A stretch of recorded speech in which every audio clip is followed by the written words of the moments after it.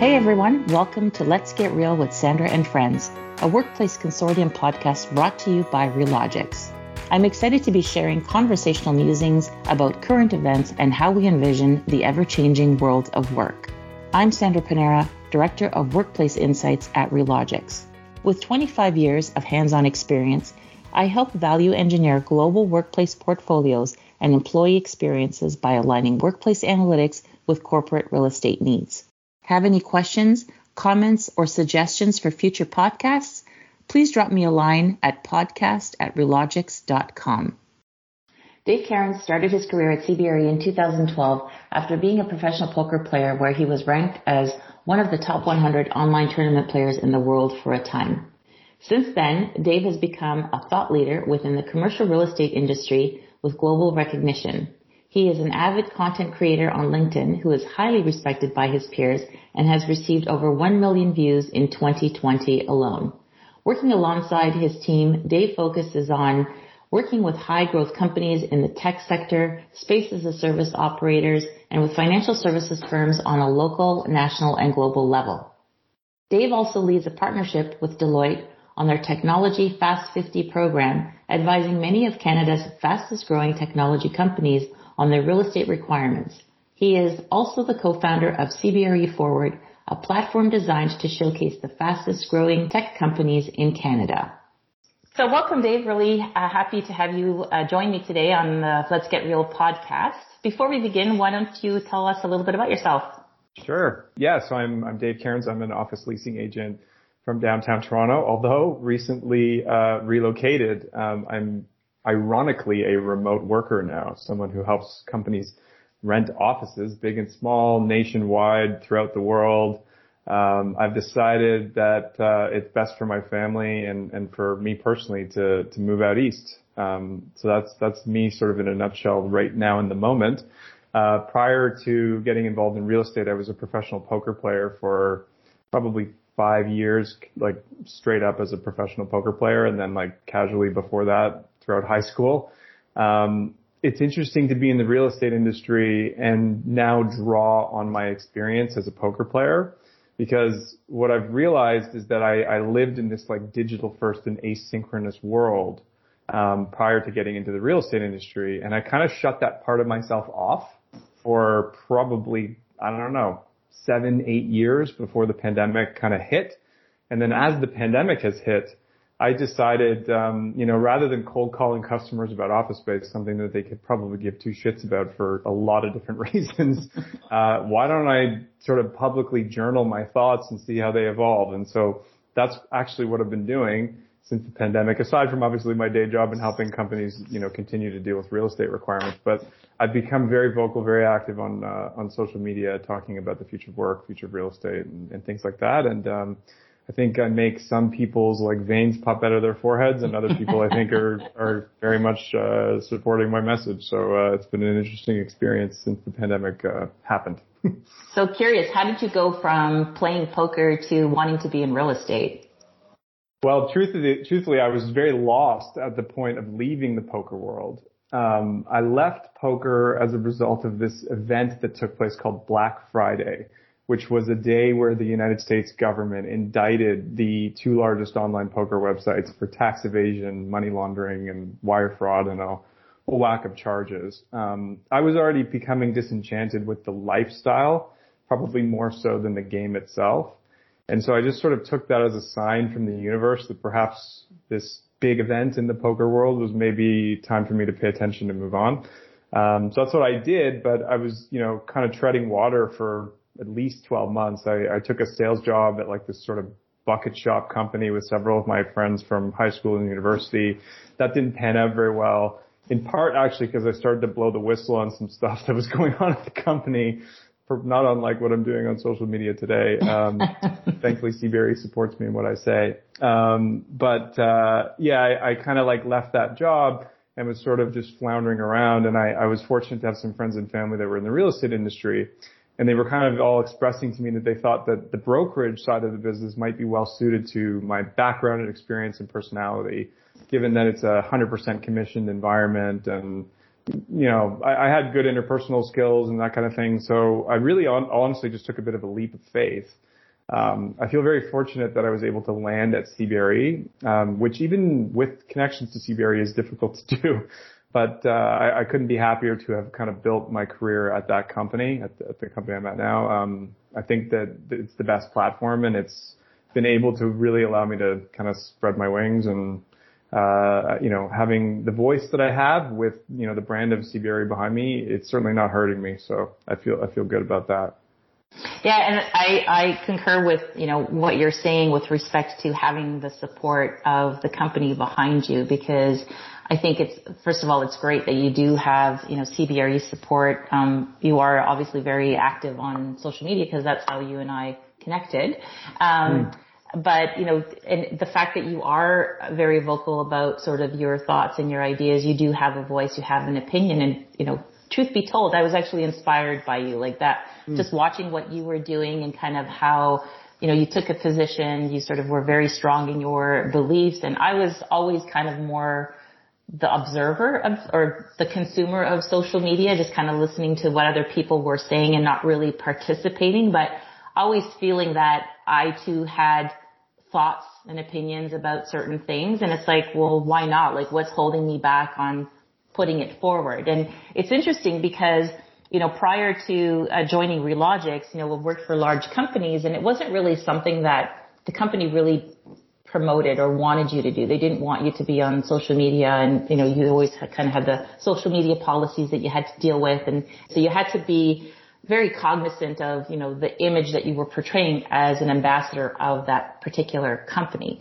I don't know now if it's just because the switch has moved over into real estate, which has now exploded, and everybody's curious about what to do, what not to do, how to think about real estate, how not to think about real estate, that there's a lot more conversation in that regard. But I'm still seeing that there's a lot more sort of select people that are much more vocal than what could be, where you're really getting sort of different angles from different people from all walks of life with respect to the companies in which they actually work. So I often think it's like, how cool would it be if, people actual employees in different companies, not necessarily in a real estate position, could speak very freely about, their experiences and about the office and just certain things that they like or dislike. How much more real would the conversation actually be about the direction that the workplace should take? Yes, there's surveys, everybody's surveying everybody, and, that sort of gives you a gauge, but really hearing it from an employee's perspective is, I think, really, really valuable. That's why I go to Reddit, because Reddit is, you get it, the unabridged version, right? Well, I will say that you are definitely one of the most insightful people that I follow, so I'm really glad that I was able to inspire you in some small way. You speak with such strong data behind what you say. And I'll admit, actually, that the first time you came into the conversations I was having, you made my veins pop out of my forehead a little bit, because you were saying things that didn't really, didn't understand. And why I want to bring this up is I think that there are a lot of little silos within the commercial real estate industry.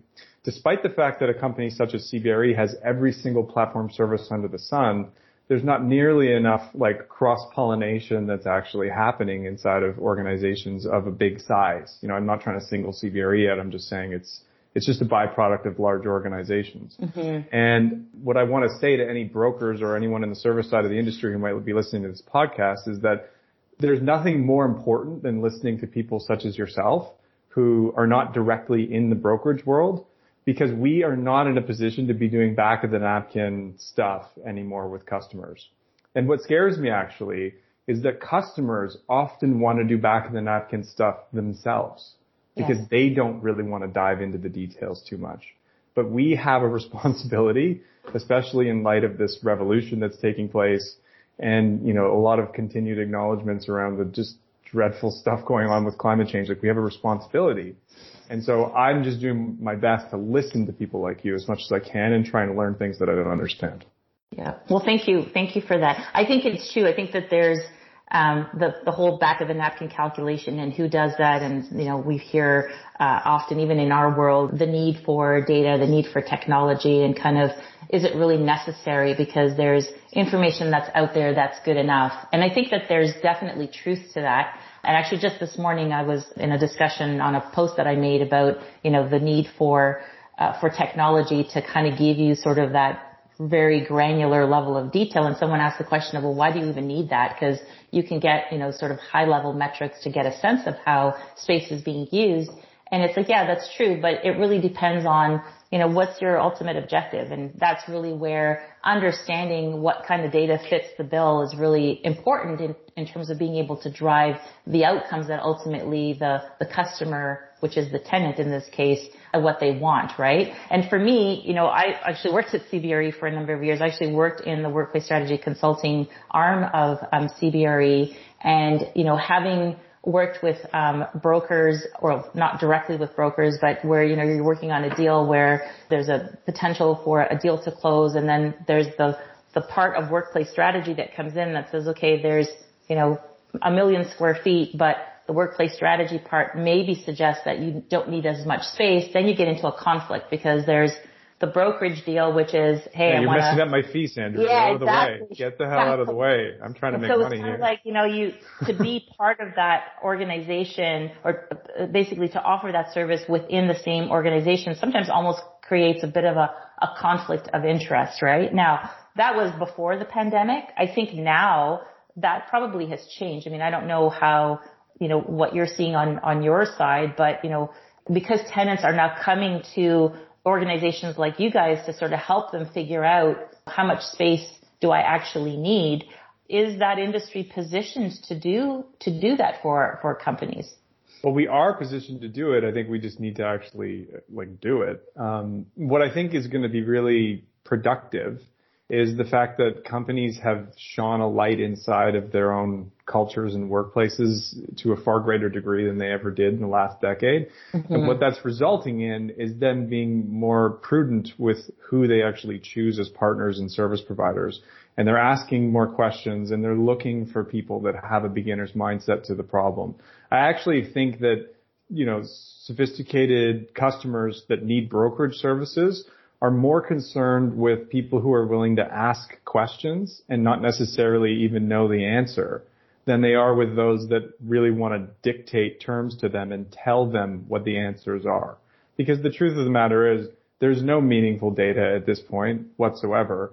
And in that regard, in general, whether it's the commercial real estate industry or otherwise, I think we need to pay attention to matching more intuitive people with more data-oriented people. And I think that combination can really present such an amazing possibility for customers. So I'm way more on the intuitive side. I used to be a poker player, and when I was a poker player, we would use software that would literally track granular levels of information around people's behaviors in the context of the game. And it would really help inform making decisions. But the problem with relying solely on that approach is you become a bit of a robot, and you say goodbye to that X factor that is being a human being, right? And there's a saying in this movie, Rounders, which is a poker movie. In short, it says sometimes it just comes down to feel what's in your guts. And I really think that we're at a moment right now where we need to actually pay attention to that feeling and what's in our guts and talk about it. We don't have the data, but we need to talk about it. And I think that it's an excuse. I hear a lot of people in my industry say things like, I'll believe in hybrid working when the data shows that people can be productive and engaged in a hybrid capacity. Until then, I don't give a shit, right? And I think that's just in the most good way, it's kicking the can down the road. And in a more unproductive way, it's I actually am just looking for the status quo to prevail because it serves my status, it serves my financial compensation structure, it serves this, it serves that. And herein lies the biggest problem that the commercial real estate sector has, is that we have compensation structures, and even worse, that prevent us from wanting to change. Well, it's interesting what you say about, the fact that there isn't data, and actually there's been some discussion on that this past week. I actually posted a poll in terms of asking people why companies are stuck, right? And so the number one response is, there's no data. And I sort of question that because being obviously on the technology side of real estate or CRE tech and being able to provision things like sensors and, say, hey, you can put sensors in and really get a sense of how people are using space. Sometimes I sort of think, well, is that really necessary? Like, what if people aren't coming into the office, which again, we heard that when the pandemic had started and, the whole business basically was put on hold because if there's nobody in the office, why is anybody going to put sensors in? But the reality is that there are other data sources that exist within an organization that even though you're not back 100%, there has been movement where people have for the last 6 months, 9 months have been returning to the office to some degree, that similar to the argument that you made about poker where you focus on the behavior. It's not so much focused on, okay, what's our occupancy looking like? Oh, we're at 20%, we're at 30%, but we don't know if it's going to get to 50 or it's going to get to 60. It's digging into that 20 to 30% that are coming back to the office and trying to understand who is that user, right? It's bringing in information about what's their job function, what teams do they belong to? When they're coming in, what is it that they're doing? Like, are they meeting? Are they coming into work because maybe they don't have space at home?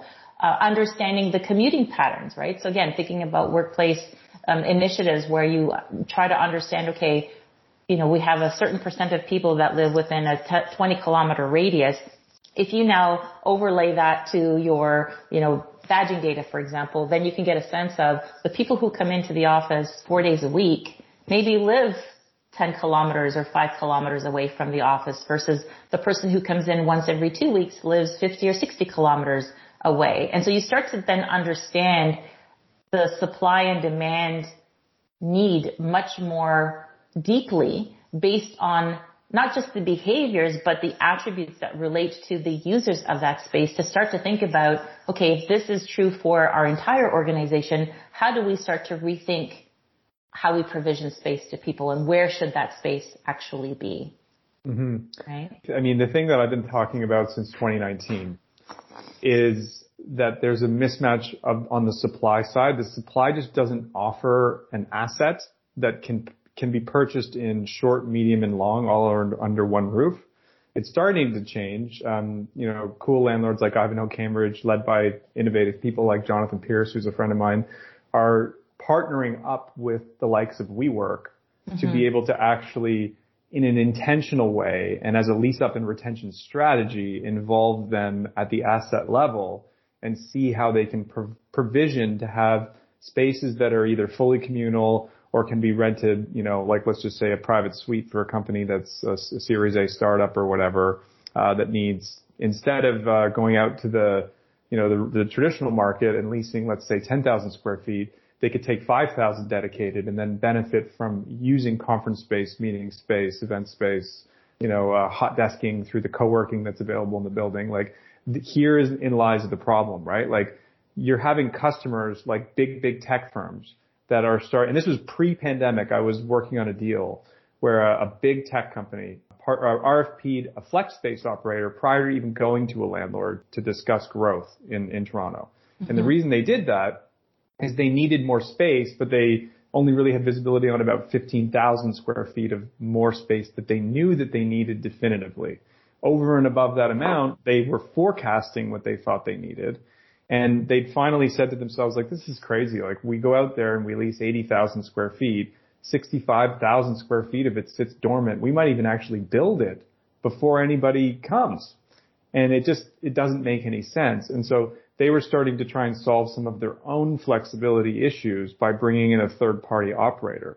And when I was kind of bearing witness to this as the service provider, I'm saying to myself, how much longer are these big customers going to manage all of their own flexibility and service issues themselves? They're starting to truly become self-aware because nobody was doing anything like that 10 years ago. Play the tape forward another 10 years. Do you think that they're going to lease 80,000 square feet from a landlord just because they think they might need it? There's a 0% chance. There's just no way. Yeah. And then you add that layers to this thing, the growth of marketplaces like Liquid Space or Upflex or Upsuite or, there's a whole host of them that are just blowing up.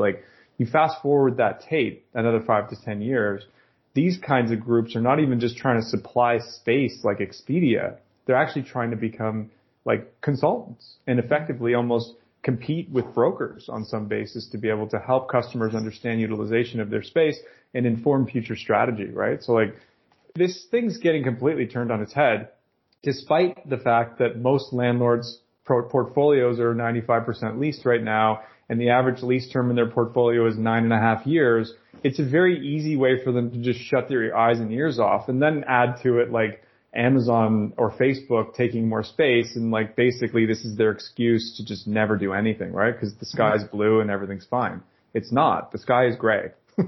And I don't know what's that saying, like there will be darkness before the spring. I don't know what it is, but it's like before the new beginning of going to work, there's going to be some really stormy clouds. And I don't think those stormy clouds have really even reared their head yet.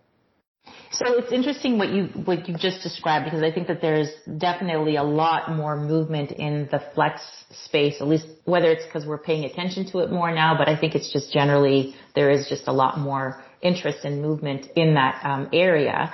But I think the burning question for most companies who are currently in space that they're leasing is, what do they do? Like, you have these options that are available to you that provide flexibility so that you're not committed to something longer term. But let's say if the average lease is, let's say 10 years and you're 3 years or 5 years or 6 years into it and you still have 4 years to go, is there an option, or is there an out, or is there, something in the works on the brokerage side or from a landlord side to help transition to something more flexible? Like, how far away is something like that where you're you're tied into it for the next, 5 years, 10 years, and too bad, right?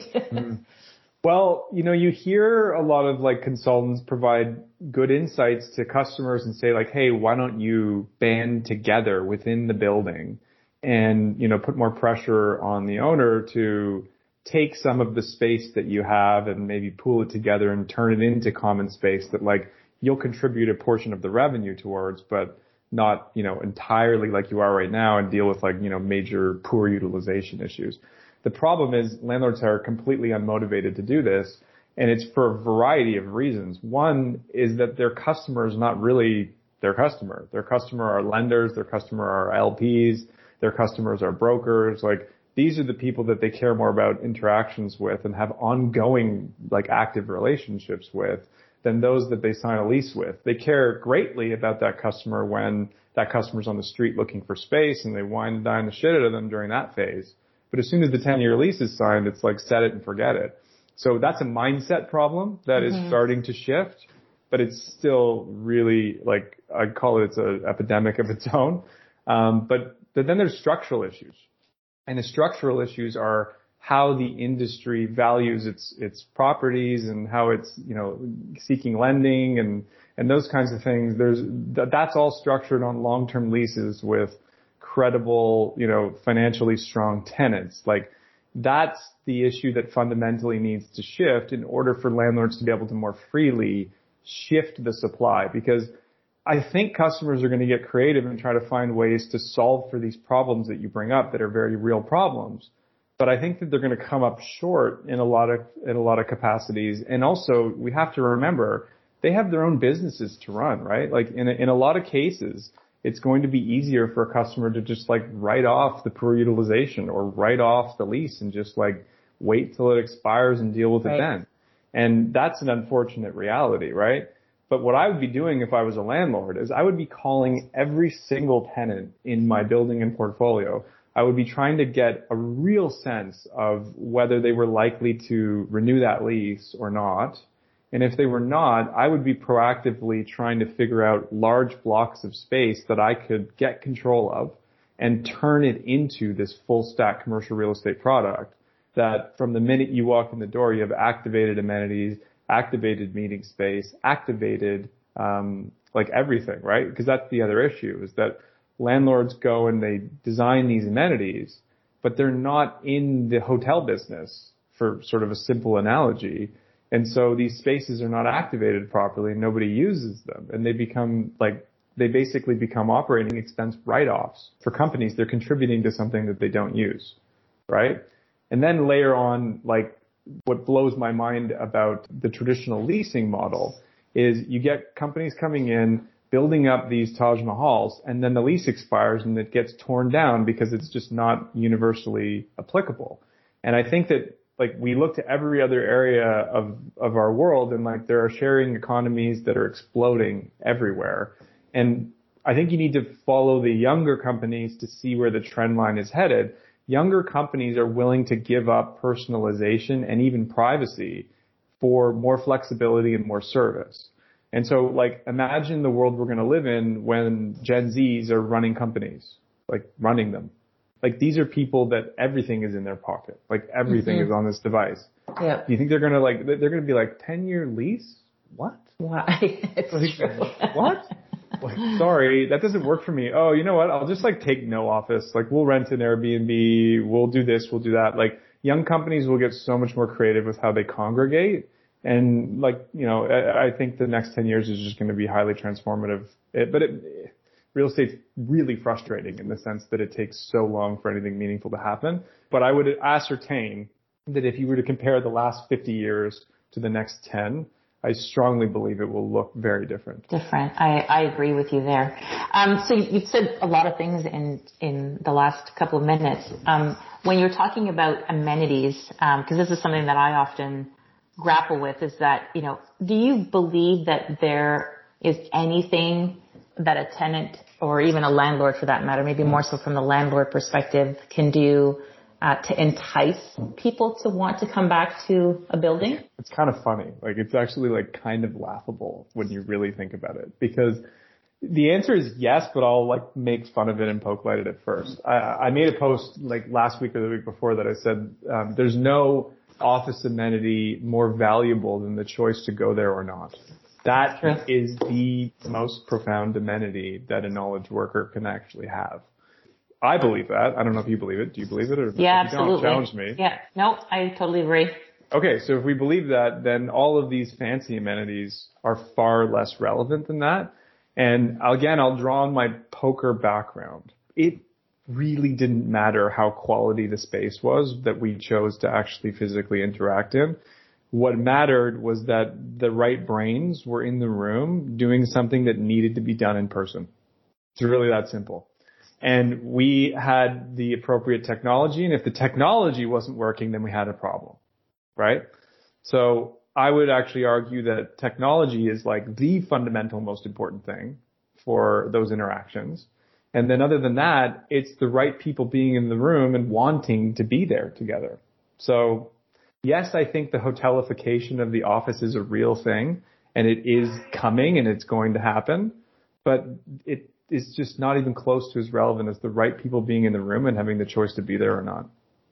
Yeah, and I agree with that, because I've been thinking recently about, you know, what is the difference between an amenity provided by a hotel versus, you know, a company or an office that's providing a similar experience, a similar amenity. And really the difference is that the hotel's business is based on the service. You need a hotel if you're traveling away from home. It's a place to stay, you know, which they have obviously their competition from an experience perspective with the Airbnbs of the world. It's a completely different experience, and you make that decision of, do I want a hotel experience or do I want an Airbnb experience? But what I think is interesting about amenities, and I similar to like what you said, is it is laughable, because I look at it a little bit differently. I look at it from the standpoint of, you know, when I go into an organization and I start asking questions about, okay, you know, what are your corporate objectives? You look at their annual report if they're a public company. You know, people have, you know, talent attraction and retention, their sustainability, community building, kind of all of these things that virtually every company has in their annual reports. And then you look at, you know, the services and the amenities that often the tenants will build. So a lot of companies, I mean, years ago, you know, having a gym in the office wasn't necessarily something that most companies offered. Few did, and you had sort of a difference between whether you were using that amenity during office hours. A lot of companies frowned upon it. It was you use it before work, on your lunch hour, or after work, which was like, well, it kind of defeats the purpose of having the amenity. And so when that became more mainstream, then I started to look at it from the standpoint of, okay, you care about sustainability. So let's just bear with me for a second. So you care about sustainability. You have an office that's located in downtown Toronto that you're forcing everybody to commute drive into the city to work. And in the case where a company maybe does offer flexibility, which now this is forward looking because again, I worked at a company where you did have that option, but they offered the amenities to try to entice people to come into the office. It's kind of counterintuitive to say, okay, if you care about my health or you care about sustainability, then give me an allowance that I can then join a gym in my community that I can go to that's 5 minutes away so that I'm not commuting, I'm not coming, down to the office just to use the gym that you're offering me. It's going to cost you probably the same amount of money. Actually, it might save you some money because most people don't even take advantage of these programs. Is that companies will have budget allowance, but usually it's like less than 20 or 30% of people who actually use the money to participate in these programs. But it's a win-win, right? Is that you can still be flexible and you can still care about my health, but you're giving me the choice versus putting everything in a building and making the building the center of everything. Mm-hmm. And so that's where I've always struggled, is to say, well, yeah, you could put hotel-like amenities, you could put, cafes and lounges and restaurants and whatever. But to your point, it's not about the place, the beautification of the place. It's the brains that are coming together and wherever it is that they're coming together to do what it is that they need to do. Yeah, 100%.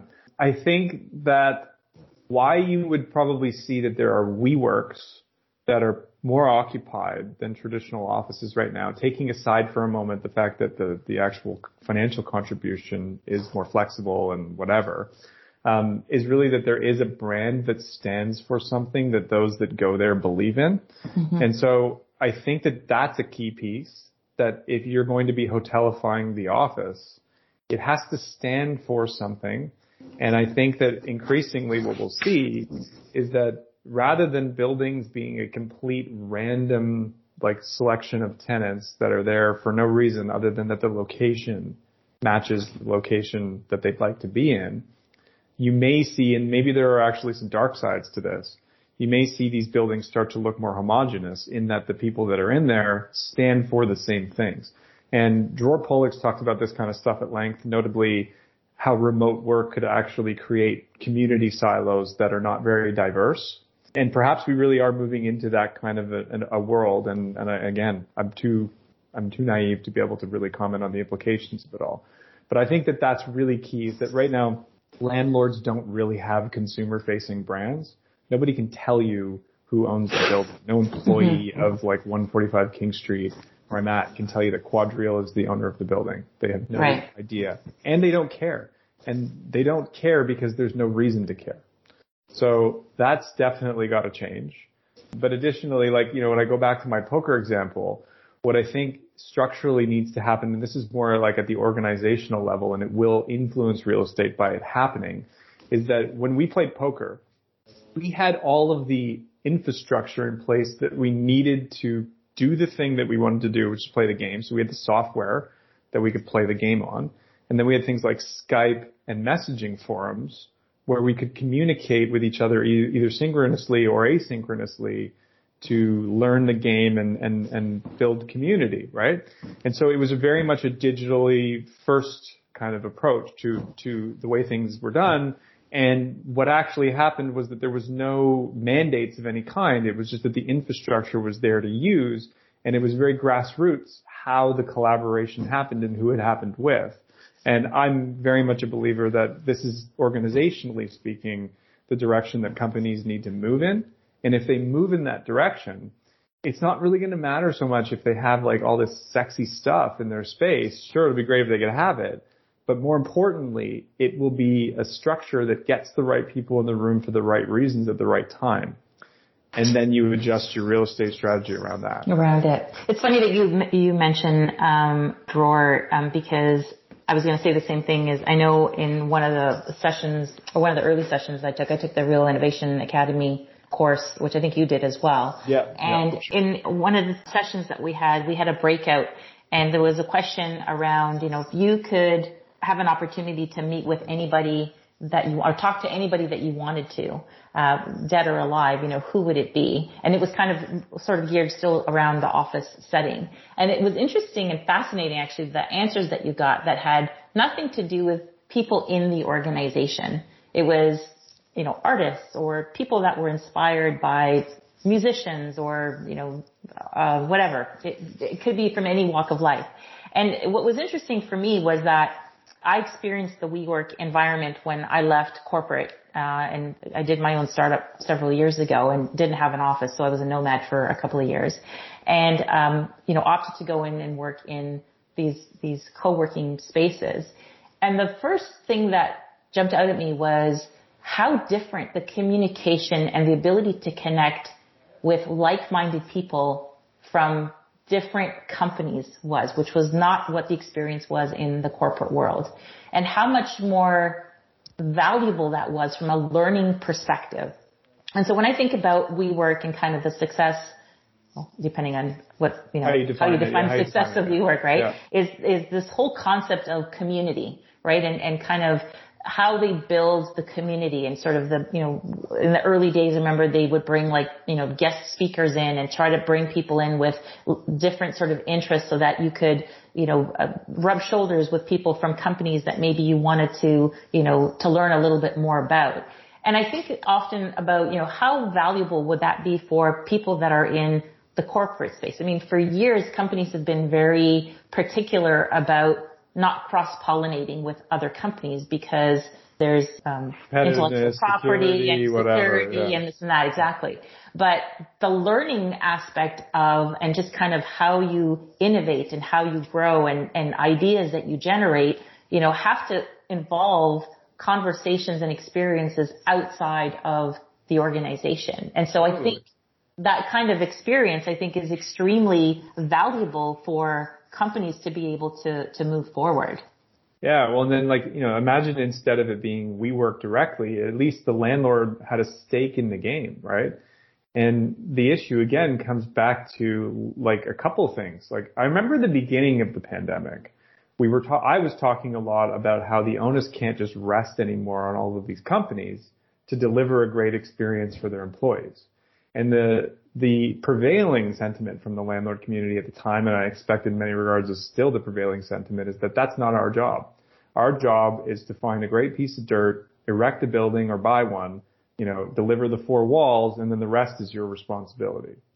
And that's a mindset problem, but part of it is again tied to the financial compensation structure and the level of effort and the lack of understanding, right? When you think of these community spaces that you've just discussed, it's a landlord's worst nightmare. It's short-term purchasing behaviors, high levels of activation, right? And having to deliver active service. You have to actually be more like a hotel concierge than you are sort of an asset manager. And this is literally their worst nightmare. Mm-hmm. And herein lies the problem, right? This is what's needed. This is what is desired. This is what's going to keep these buildings full because a rock climbing gym, someone made a comment in one of my posts the other day that was putting a rock climbing gym in a 10,000 square meter facility in Saskatoon is not going to fill the building, right? And they're dead right. It's not going to fill the building. But community and real human connection might, right? So it's less about the spatial design and more about the programming. So a completely different tangent. Do you think technology can solve the challenges that are being faced by landlords and building owners? Just being able to get a better understanding on what's actually taking place in the building. So understanding the behaviors, understanding who the users are. I mean, you said at the beginning is that, their interest is really, hasn't really necessarily been the tenant other than when they're looking for space. But now it's if you're trying to stay alive, for lack of a better word, you need to kind of have a sense of what's happening in your building.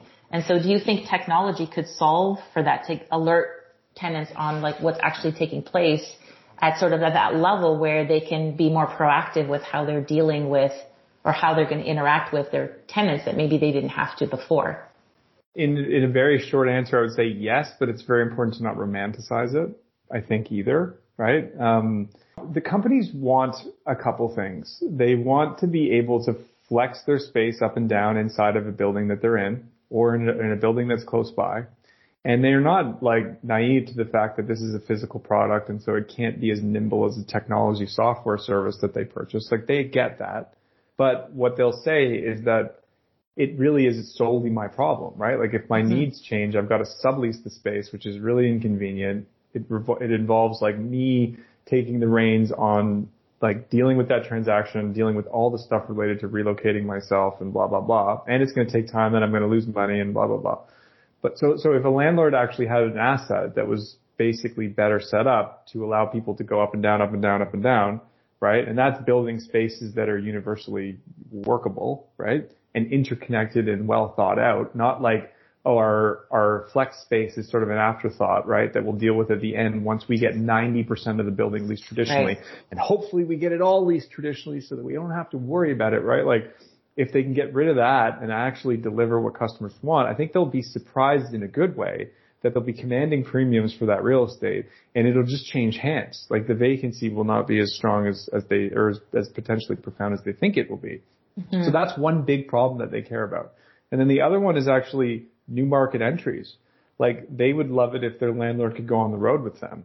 And to me, the only way that can happen is if the landlord has an operating platform within their sort of suite of services that they can actually transact outside of their own footprint.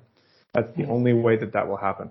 So those are like the main issues that companies are trying to deal with. And then beyond that, you know, like, yeah, you got to design the right kinds of spaces, but like we were talking about this now the third time, like it's just that the sexy factor of space is just like not nearly as important as the right brains being in there and wanting to be there. And like pretty basic, the kind of stuff you need to make that happen. Yeah. So companies, we're seeing like, you know, every day, you know, there's posts by all kinds of organizations, some that are sort of, you know, taking the bull by the horns and making decisions on being, you know, remote first. Others are mandating their return to office, you know, and some are just not doing anything at all right now and they're just most. Waiting to see what's gonna happen. Why do you think that this is the case?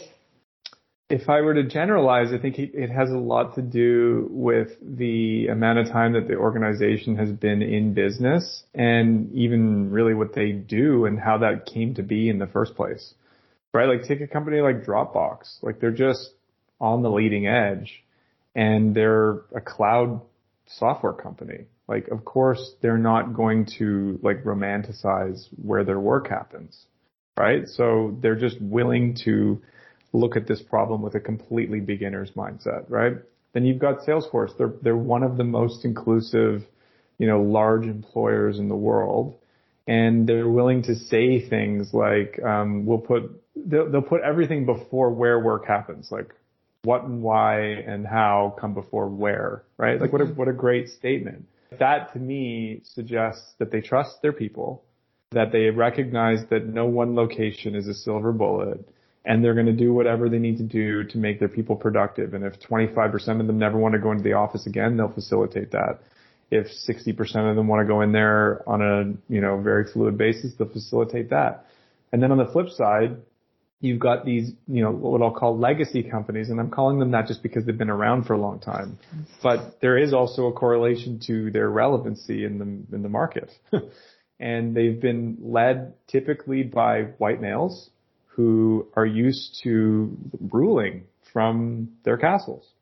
And so when you combine all of those forces together, it's not surprising that you'll hear those types of folks say, we need to get people back to work. It's like, dude, we've been working. Like your definition of work is not what work is. Like work's not a place, culture's not a place, right? But they don't see it this way. And, you know, for some it's an easy slip because like, you know, it's natural to suggest you would say like, I'm going to work. We've all been saying that for decades. I'm going to work. We went to work. But we've now realized work's not a place. And this is what the smartest organizations in the world understand. And they're building a workplace strategy around that. I completely concur with what you're saying. Well, this has been great. Thank you very much for your time today. Thanks for your insights. Any final comments? No, you let me drop the mic with that last one, so I'm good. Okay, great. Thanks, Dave. Yeah, thank you.